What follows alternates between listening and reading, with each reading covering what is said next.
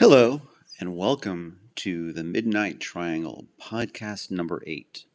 I'm Marco, and tonight we're going to hear a couple of clips, really outtakes, with Fred and Donna and myself at our silliest. If you have any questions or comments, you can always email us at themidnighttriangle@gmail.com. Enjoy! I've heard that some people answer their phone by just saying Hoot. Can you comment on that?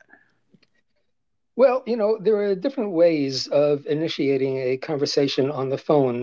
For instance, with you, forgetting that you weren't home and you had someone house sitting or cat sitting or whatever it was, and I called and got the answering machine and I brayed into it. I went bray, and to my horror, you got a message from her, the one who was staying at your place while you were away, and she said someone brayed into the phone.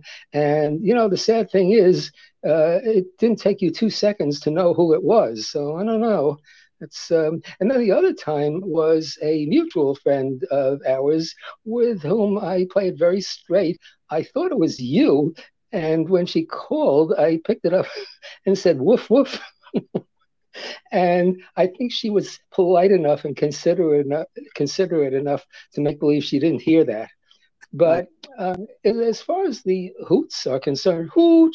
Now, just consider all the nuances that are implied by and embedded in a hoot. As well as a grunt. I mean, the linguists think that the earliest human language was really grunting. So, I like to be a traditionalist and respect the past and adhere to, our earliest antecedents by grunting. But again, grunts too. It depends on how you say grunt or grunt. Well, I mean, and so, but they're not synonymous. They're not interchangeable. One must observe the valid distinctions between a hoot and a grunt. A hoot is a hoot, and a grunt is a grunt. So I hope I've been very clear about that. It's an important distinction and an important feature of language. Fred, I'm glad that you lectured us about that and enlightened us. And now I understand that I have to respect the various formalities of the grunt. Exactly. See, so, these podcasts can be educational and, people can learn a lot from them. They can learn the art of the fine art and the social graces of grunting versus hooting. I mean, you don't want to commit a faux pas and use the wrong one at the wrong time. Oh, my goodness. Yeah, exactly. I'm blushing. Add linguistics to the topics that we cover. Exactly. Linguistics. That's right. I'm blushing just thinking about how embarrassing it would be to use the wrong one at the wrong moment. Absolutely. You'd be socially ostracized. People would be snickering about it, maybe behind your back, but believe me, you misuse it and it'll be noticed.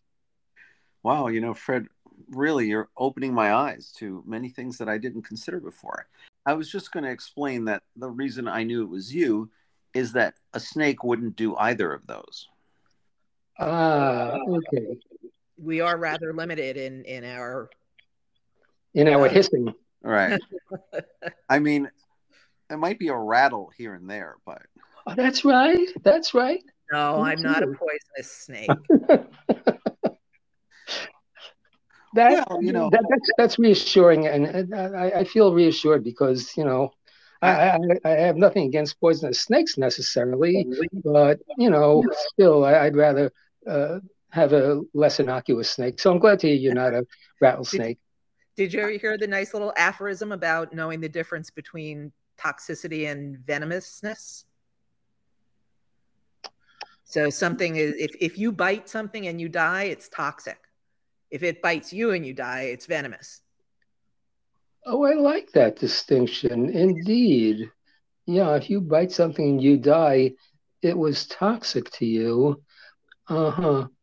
Now, there's the same distinction, which I fairly recently heard, between revolving and rotating. You rotate around an internal axis, like the Earth rotates around its axis, but you revolve around an external source, such as the revolutions of the Earth around the sun.